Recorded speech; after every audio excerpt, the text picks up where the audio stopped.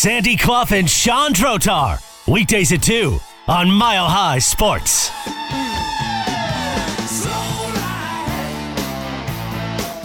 I'm Sandy Clough. Sean Drotar is off today. He will be returning tomorrow.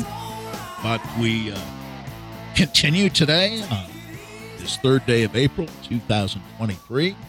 Mile High Sports 98.1 FM, 75 HD3. Our caller text line is 303-831-1340. And as always, we're streaming on milehighsports.com/listen and the free MHS app. Danny Bailey and Andrew Bednar are our producers. This is when you know it's big time. I have never had two producers in the 44 years I've been doing radio. Parts of 44 years I've been doing radio in the city. Two producers, now we have two. And both do a fantastic job. And I'm wondering, fellas, tonight is the national championship game. We were talking about the women just a few minutes ago. And tonight for the men, it's San Diego State and UConn. And I must say that on Saturday, the game I thought would maybe be hard to stick with from start to finish was the first game. And it turned out to be very dramatic, not especially well played down the stretch, but a kid who is not known as a shooter hits the game-winning shot for San Diego State. And for the first time ever, there is a Mountain West team in the NCAA championship game. San Diego State winning 72-71 over Florida Atlantic. And UConn dispatching Miami 72-59 in the other semifinal. So, in fact, tonight, we do have an underdog against a blue blood, and people say, well, UConn isn't Kansas or Kentucky or Duke or North Carolina. Well, I would beg to differ. They're going after their fifth national championship tonight, and San Diego State with an interesting connection with the Fabulous Five, which, Danny, was a little before your time, but as a sports historian, I know you remember the Fabulous Five from the University of Michigan. Brian Dutcher, the coach at San Diego State, is a Steve Fisher disciple. And on that Michigan Fab Five team, or teams, in the early 1990s, that went to two consecutive championship games, lost them both, first to Duke and then to North Carolina. The head coach was Steve Fisher, and the lead assistant was Brian Dutcher, who's now the head coach at San Diego State, and taking a crack at pulling off an upset tonight against the University of Connecticut, which has not been in a championship game since 2014, and I do remember that. It was 9 years ago. I do remember that because I was there, and UConn knocked off Kentucky in kind of an anticlimactic championship game. And I hope the game tonight is tighter. I think you have a little bit of contrast, although UConn can certainly play defense as well as just about anybody. You have this San Diego State team that has a way of gutting out games that appear lost. And they have done it this way, 57-56 over Creighton at the Elite Eight, and at the Final Four on Saturday by a point, 72-71 over Florida Atlantic. UConn has been steamrolling right throughout the tournament, but it will be a 4 seed against a 5 seed in a championship game. No ones, no twos, no threes. Only 1 4, a couple of 5s, and a 9 made the Final Four this year. I think there's a chance that UConn could win easily, but I'll tell you, I have to pull for San Diego State. I have nothing against UConn, and I actually kind of like Danny Hurley, the UConn coach, who was not the coach 9 years ago. And perhaps for many years, he said as much after the game the other day, never thought that be a college coach at a place like UConn. Kevin Ollie won a championship there in 2014. Jim Calhoun won several national championships at the University of Connecticut. And if you go back a ways and you think of the Big East, of which UConn is still a part, think of the Big East from 40 years ago. You think of Georgetown. You think of Syracuse. You think of St. John's. You think of Villanova, certainly, and its great upset win over Georgetown in the national championship game in 1985. But during that decade, although they showed signs heading into the 1990s in which they would be by far the best of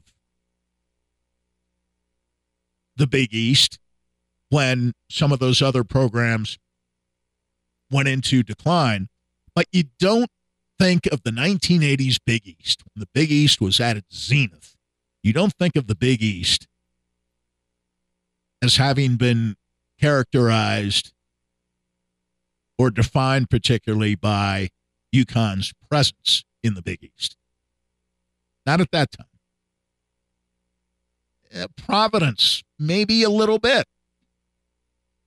And certainly those four other schools I mentioned, but not so much UConn. And UConn is now the dominant team in the Big East, and frankly has been that way for the better part of 30 years. So UConn is a four-time champion, legitimate blue blood, and you have a clear underdog. The reason I wasn't enthralled with San Diego State, Florida Atlantic is that who was the underdog? The fifth seed, San Diego State, was the favorite, but an underdog of sorts and having reached the Final Four. And then you had Florida Atlantic as a 9 seed, certainly an underdog. Underdog against underdog doesn't tend to produce the kind of drama we saw on Saturday. But it was a terrific game. And then you have the 4 seed against the 5 in the West and Midwest, with Miami representing the Midwest and UConn the West. And that was basically a blowout. But we will see what happens tonight. UConn has won 4 NCAA national championships since 1999. So in less than a quarter century, UConn has probably been as championship ready year in and year out, save for this gap between 14 and this year, as any program in the country, although perhaps not celebrated as much. And in point of fact, I think this is fair to state as fact, the UConn women have garnered a lot more attention than the UConn men, and I'm not sure that's entirely fair to the men. And certainly this year, the UConn men, pretty much throughout the season, have outperformed the women, which is an unusual state of affairs at UConn, when you aren't talking about the women really much at all, but you're talking about the men in a championship game. The women have been so dominant, and I think UConn as a women's program will be back in fairly short order. Their dynastic reign is, of course, ended, but to say they won't be a factor is probably premature. These UConn men, though, they've got, I think, a terrific young coach, and they're now going to be a destination site for transfers, and UConn is certainly going to be able to recruit as well as they ever have.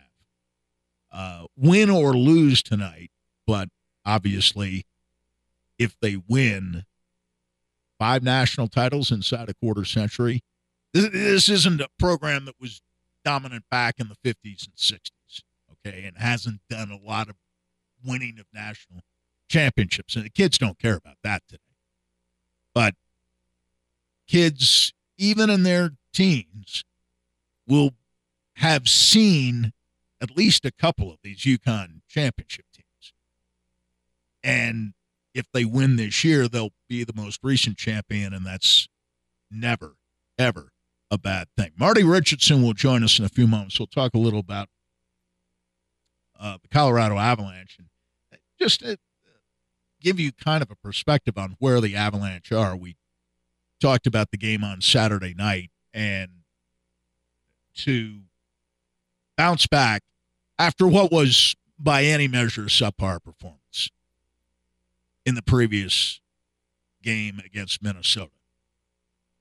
And losing for a third time in the month of March, having had a chance to move into first place, might have deflated a lot of other teams. But keep in mind, in relation to the Avalanche, that over the course of the last 35 games, there are only two teams in the entire league, one in the East and one in the West, with a higher percentage than the Colorado Avalanche. Now, to give you an idea, the last 35 games effectively represents the second half of the season, give or take a game or two. We're talking about the second half of the season. Now, in the first half, or what would technically be 40 games out of an 82-game season, the Avs were 20-17-3. Since then, 25-7-3.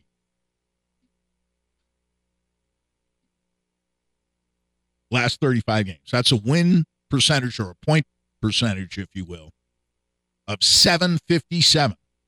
Only Boston at 27-7-1 and .786, and Edmonton at 24-5-6, .771 have a higher point percentage, win percentage, than do the Avalanche. And no matter what happens between now and the end of the regular season,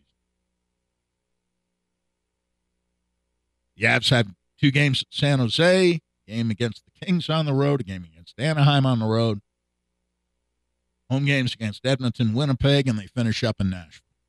No matter what happens, they will not be playing either the Edmonton Oilers or the Boston Bruins the first round of the Stanley Cup playoffs. And they're playing better than anybody else in the league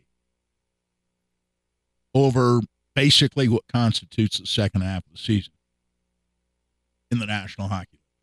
They had their skating game the other night. They were much more physically engaged the other night than they were against Minnesota. Positional game was solid. As Jared Bednar noted after the game, the Avs were competitive. They were disciplined with the puck, much more so than they were against Minnesota. Now, it wasn't the frequency of mistakes against Minnesota that was so troublesome. It was the nature of the mistakes they made. I mean, they were big mistakes.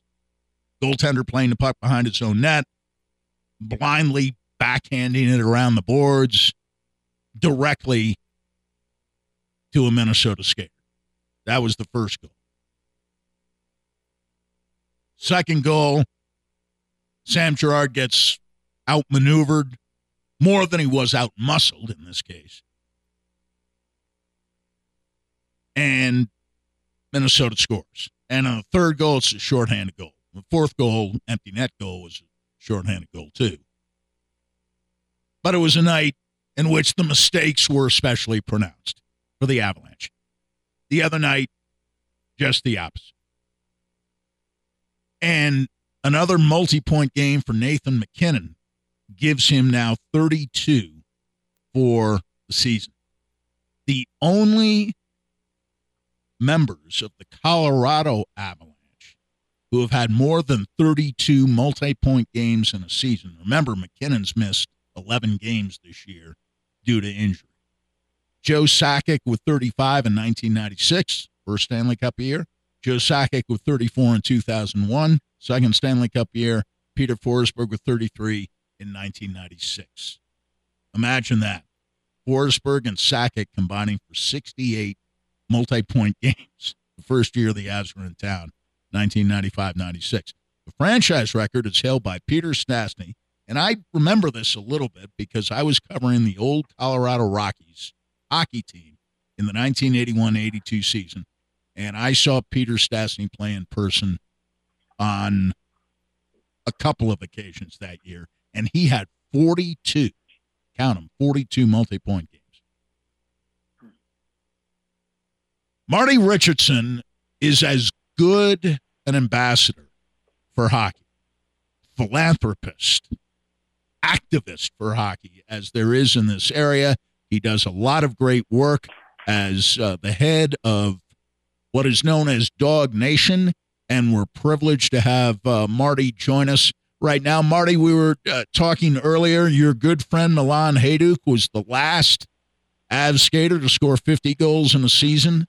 Mikko Rantanen got his 49th the other night. What do you think about Mikko doing what Milan did, more than 20 years ago, right? Yeah, I saw Milan talking about that a couple days ago, and he said I think they asked him whether it would bother him, and he said absolutely not. He's a big Avs fan and a Mikko fan, and just talked about what a great player Mikko is, and he is having a career year, and it's been a lot of years since we had a 50-goal scorer here, and I know for sure that Milan's rooting for him because I see Milan all the time, probably a couple times a week. Right.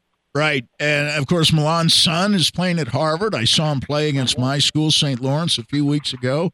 Of course, neither Harvard nor St. Lawrence nor DU, unfortunately, part of the Frozen Four on the collegiate level. But I know we'll get into the reason we wanted to bring you on today in just a second. But your reaction to the Avalanche season, a very different year from last year, although we forget this. They had a fair number of injuries last year during the regular season, and yes, during the playoffs, and were able to overcome them, but they weren't missing their captain for the entire season last year. They have missed Gabriel Landeskog this year for the entire season. Under those circumstances, isn't this season, at least the regular season, almost more remarkable than last? I mean, if they win 5 more games, they'll have 50 wins this year. Impressive. Yeah, I think this is Jared's best coaching job he's ever done. And he won't be up for Coach of the Year because our boy Jim Montgomery's pretty much got that locked up. Oh, but, absolutely. And rightly so. Yeah, and rightly so. I mean, amazing. And but Jared this has been I know you've followed hockey a long time, and so have I, but I don't remember a team that's had this many injuries of significant players over and over again. Right. Yeah, and it's like you've seen lots of guys out, but these are really big time players, and even now with like when they lost Burakovsky and Kadri to free agency, right? That's a lot of goals that they had to kind of fill in, and Lehkonen was one of those guys that and Nikushkin that needed to do that, and they do if they're in the lineup. If they're in the lineup, they've been in and out, And Manson was I didn't think they were going to keep him, and they did, but he's missed so many games too. These are really big time players they're still missing, and I don't know. I mean, between you and me, I've just seen some of those videos, and I know you go to the skates. I would be almost surprised if Landy plays at all this year. I have the same feeling, and I think Jared Bednar sort of expressed that a few weeks back. We remember Peter Forsberg, who's kind of a once-in-a-lifetime player, certainly at the very least a generational player. during his day, dropping into the playoffs after missing an entire regular season and succeeding at it. And I imagine Kevin Durant of the Phoenix Suns could sort of do the same thing, but those are rare talents. And you're talking about someone who hasn't played since last June, hasn't played a single game. And even if he were to be ready, you wonder how ready he could be for the playoffs. And I'm beginning to have my doubts that they will chance it at all. But on the flip side, you look at the sacrifice he made last year when in March he had knee surgery but was determined to come back for the playoffs, knowing that there might be further surgery necessary down the road. And whether it was at the end of his career or this year, he might be sacrificing a full season. And it looks like that might have been the price to pay. But as fans, we're glad he paid it, aren't we? Oh, yeah. I mean, that is a tough one for sure. And yeah, I mean, he turned out to win a cup, and that's maybe, we all see how hard that is to do. You had those Avs teams that were just phenomenal in the early 2000s, and they won one cup. And it's yeah, that's right. That's right. Yeah, and this, I mean, in this one last year, you lost. Goals are such a big part of the NHL, and to find those goal scorers is tricky. And they lost two really, really big chunks of goals off of that team last year with Kadri and Burakovsky, and that's hard to make up. That, to me, that's the biggest hit that they took from last year to this year, and then there's been a lot of injuries. But look at how many goals those guys scored, and look how many goals the Avs have scored for the year. That's a huge percentage. Absolutely. Absolutely. And it's tough. And you saw that with DU. I mean, they had a great scoring team this year, and then they get to, it's a one and out. But if you need the goal scorers, you have to. Absolutely. Absolutely. But yeah, I don't know. I hope. I mean, I think they could win it again. I mean, part of it, the East seems stronger than the West this year, and there's going to be whoever comes out of the East is going to have to battle through it, probably harder than the team out of the West. So the Avs are as good as anyone else in the West, I think. Marty Richardson with us from Dog Nation. And Marty, tell us about the Willie O'Ree Award. You're a candidate this year. Tell us about the award. And for those of a certain age, we remember Willie O'Ree as, for lack of a better term, the Jackie Robinson of hockey. But tell us about the award for which you are a candidate this year. Yeah, it's pretty exciting. It's as you said, Willie O'Ree, the Jackie Robinson of hockey, played for the Bruins. Not nearly the storied career that Jackie had, but nonetheless still broke the barrier. And but Willie's still with us these days, and there's a really cool award that started in 2018 called the Willie O'Ree Community Hero Award, and it's a really big time award that the NHL gives out. It goes through a nomination process, and for 3 years in a row, 2 years ago I was a semifinalist. Last year I was a semifinalist, and this year I was a semifinalist again. But the exciting thing is I'm now found out just today that I'm one of 3 finalists. And wonderful. Congratulations. Incredible honor. Yeah, incredible honor. So that's what this is. And it really is designed for the NHL's version of not the casual fan by any means, but someone that isn't an NHL player that's bettering their community through the game of hockey. And so that's quite an honor to be nominated for that, never mind be a finalist. You've always got something going, inside hockey season, even outside hockey season. Tell us, just in calendar year 2023, some of the things you've done, some of the things you're working on. Oh, man. The one you and I talked about on the broadcast, one of the David Carl shows, we hosted 8 of the Humboldt Broncos survivors, and a lot of people know that one from April 6, 2018, almost the 5-year anniversary now. We took them all up skiing, including Ryan Straczynski, who was paralyzed in that accident, but still got him on the ski slope. So we did that, and then a week after that, I was up in Minneapolis, and we put on a pond hockey tournament for a young man named Ethan Glenn. Grew up in the same youth program as Eric Johnson from the Avs, Bloomington Jefferson, and this kid at 14 years old, 3-sport athlete, star in all of them, baseball, hockey, and football player, and Ethan in his 11th play of his high school football career up in Bloomington, Minnesota, became a quadriplegic on a routine tackle, and so we went up there. Jan Hayda, a lot of people know them. Yes, that listen to you. Yanni lives up there now, and helped me put that tournament on, and we actually, believe it or not, even we put our own top team in there. I'm not good enough to play on that, but Yanni sure is, and Mikko Koivu played on that for us. Sure. So that was really cool. And so that was, and then after that, since then we do a weekly skate called Hockey Heals. We've had a comedy night since the last time I saw you too, that raised about $20,000 for the former equipment manager, Smokey.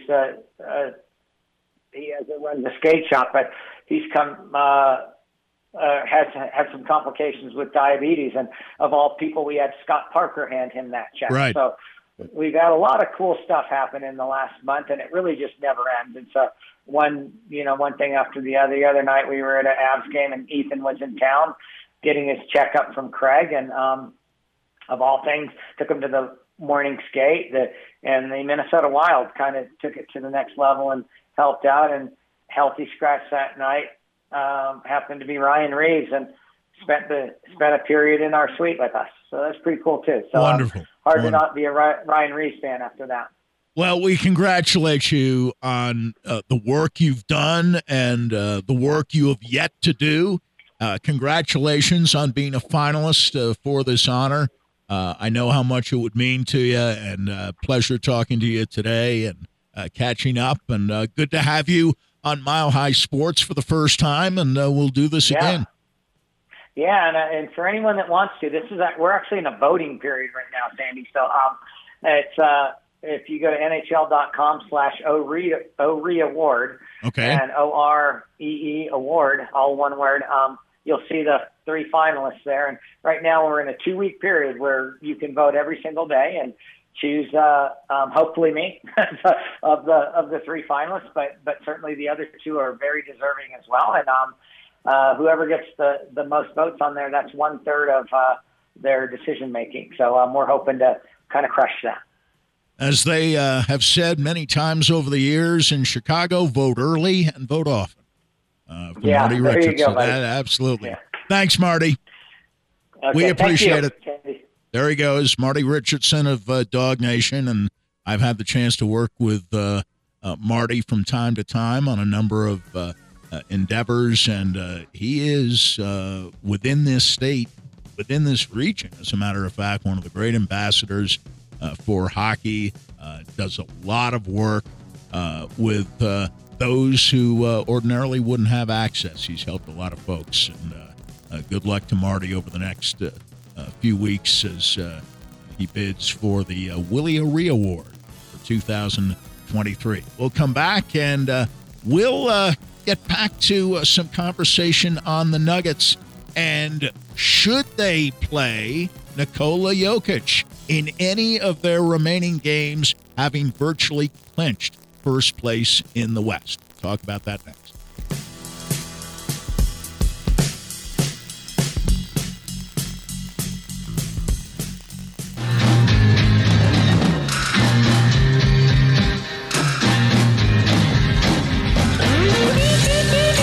This is Sandy Clough and Sean Drotar on Mile High Sports.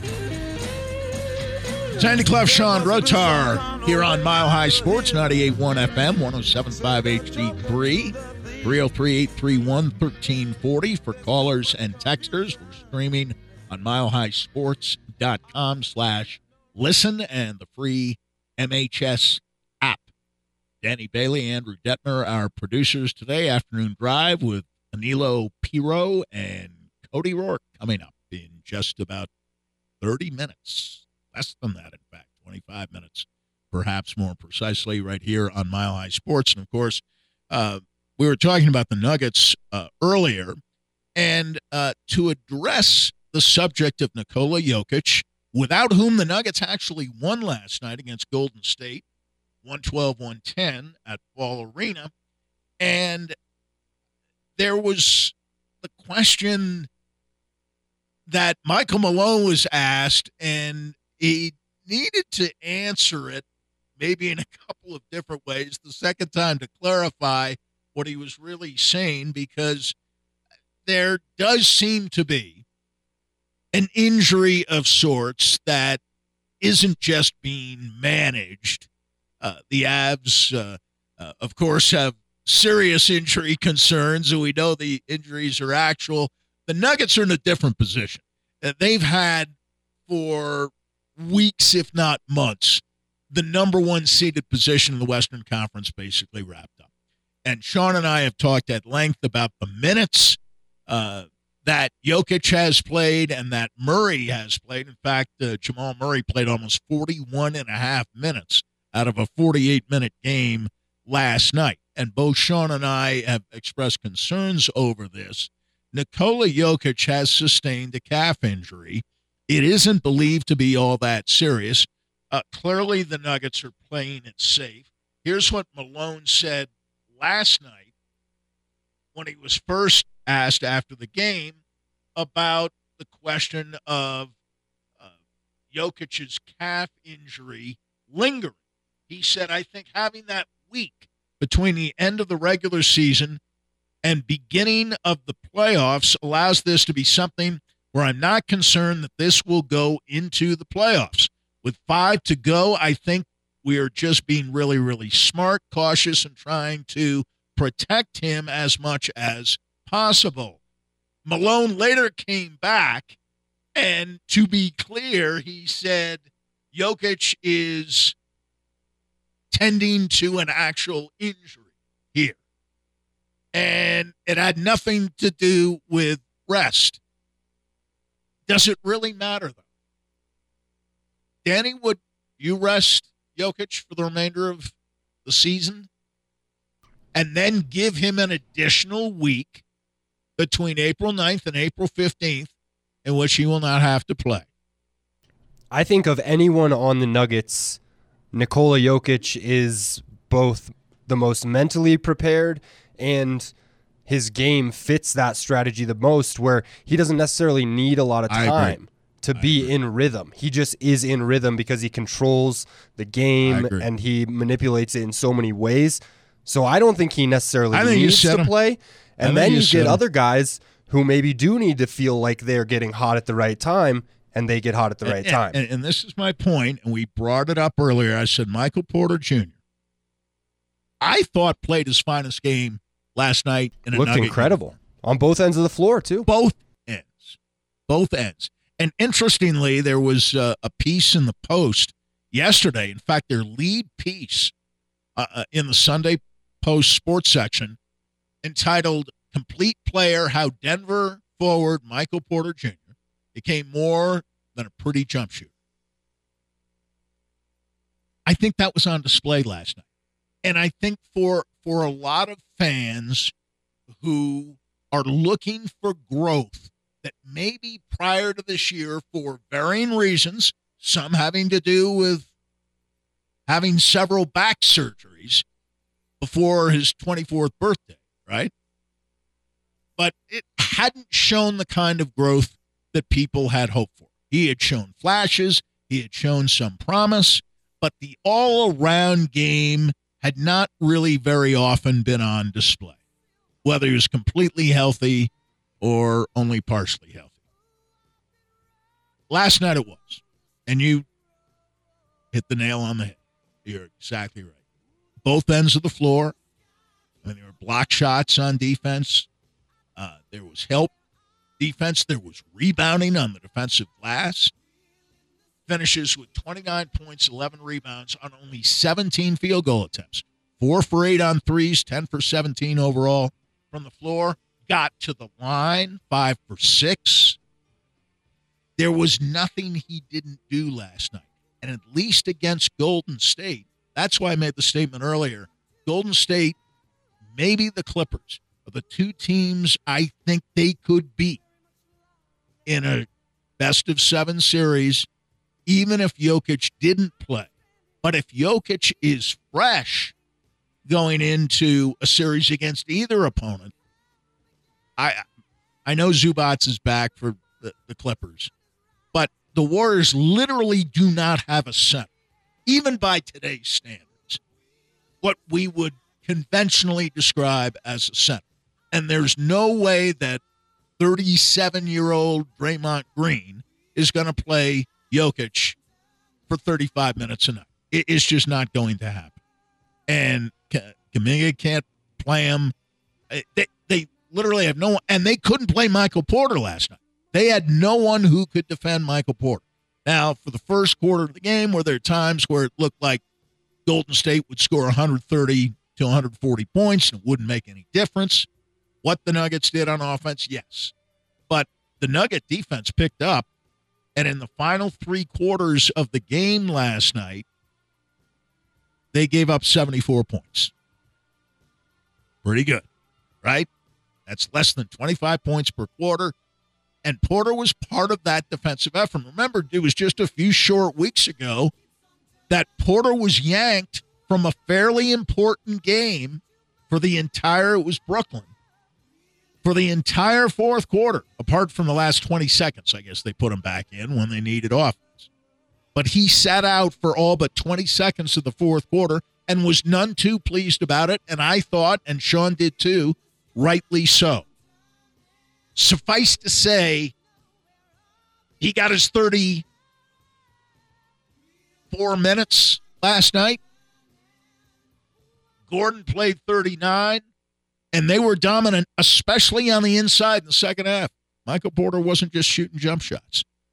So I think you rest Jokic in these final games and give Michael Porter that burden. And Jamal Murray, I'd cut his minutes in these final 5 games, and without wearing Porter out, I'm not saying play Porter 40 minutes a game, because there is always the concern that he could get worn down. But these are low-stress games they have coming up. Rest Jokic or protect Jokic from the injury he has. Don't play him at all.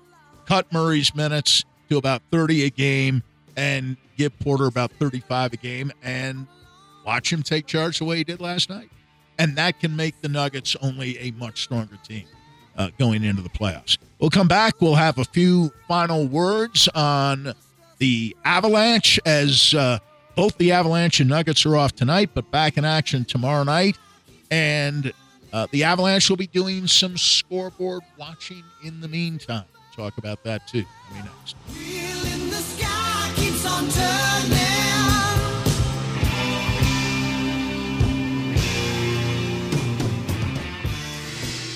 Get down, get down, get down, get down, get down, get down. Sandy Clough and Sean Drotar. Weekdays at 2 on Mile High Sports. Sandy Clough, Sean Drotar. Sean off today. He will be returning tomorrow, as we'll be with you once again between 2 and 4 here on Sandy and Sean. And while there is no action in the NBA tonight in deference to the national championship game being played down in Houston between San Diego State and UConn, there are 3 games tonight in the National Hockey League, 2 of which will have significant impact on the Colorado Avalanche as the Avs vie for first place in the Central Division. Now, technically, Minnesota is in first place with 97 points.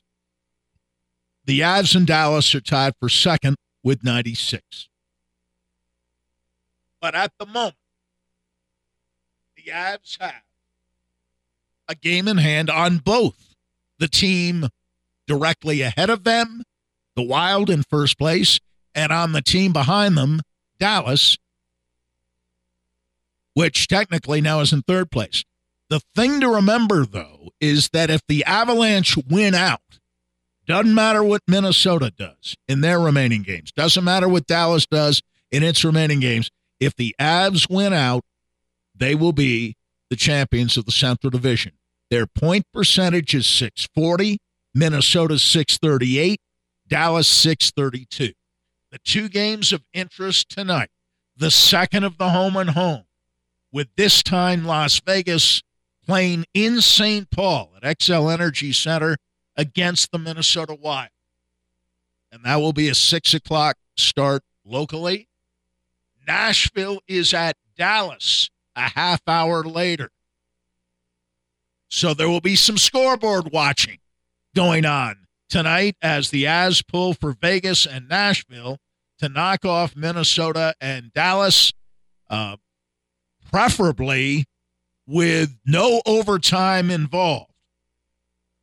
But even if there is overtime, as long as Vegas and Nashville win, it will help the Avalanche as their chances got better all of a sudden on Saturday night when Vegas knocked off the Wild, and the Avs, of course, took care of business here against the Dallas Stars.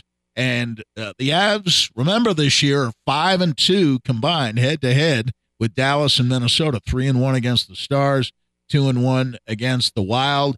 The Avs will play tomorrow night and on Thursday night at the Shark Tank against San Jose. A lesser team at the bottom, or at least very near the bottom in the Pacific Division. Then they have road games in Los Angeles and Anaheim, home games against Edmonton and Winnipeg, and a road game against Nashville. But for tonight, the Avs will come out of tonight having two games in hand on the Wild and on Dallas, and hopefully remain with a win at San Jose tomorrow night, positioned to capture by themselves first place in the Central Division. And if you want a dream, you want Vegas to win tonight, but then in Vegas's remaining games, you're rooting for Nashville, you're rooting for the Kings, you're rooting maybe even for Dallas, and certainly for Seattle in a home and home as Vegas closes out this season with those games on its schedule and a 5-point lead over the Avalanche. But remember, the Avalanche do have a game in hand on Vegas as well. Yes, we're dreaming. Take first place in the Central. Top seed would be gravy, but it is still within reach of the Colorado Avalanche as they rest tonight, as do the Nuggets, preparing for games tomorrow night. The Nuggets can clinch first place tomorrow night with a win at Houston, first place in the Western Conference, something the Nuggets have never done, and it would assure them of a first-round matchup against the 8th seed, which at the moment would be New Orleans, which is tied with the Lakers for 7th. Golden State and the Clippers are tied for 5th. There is, among the four teams, Clippers, Golden State, Lakers, New Orleans, a difference of 1/2 game. All four have lost 38 games. I posited earlier that the Nuggets might be better off facing the Clippers or Golden State in the first round as opposed to the Lakers or New Orleans. We'll see how that works out, but the Avalanche will be the ones doing the scoreboard watching tonight with those two games involving the Wild and Dallas. It's been a pleasure today. Thanks for listening. Of course, Danny Bailey and Andrew Detmer have been our producers. Thanks to Marty Richardson of Dawg Nation, who joined us earlier in this hour. Afternoon Drive with Anilo and Cody is next. Stay with us on Mile High Sports. Such a pleasant stay. But now it's time for me to go.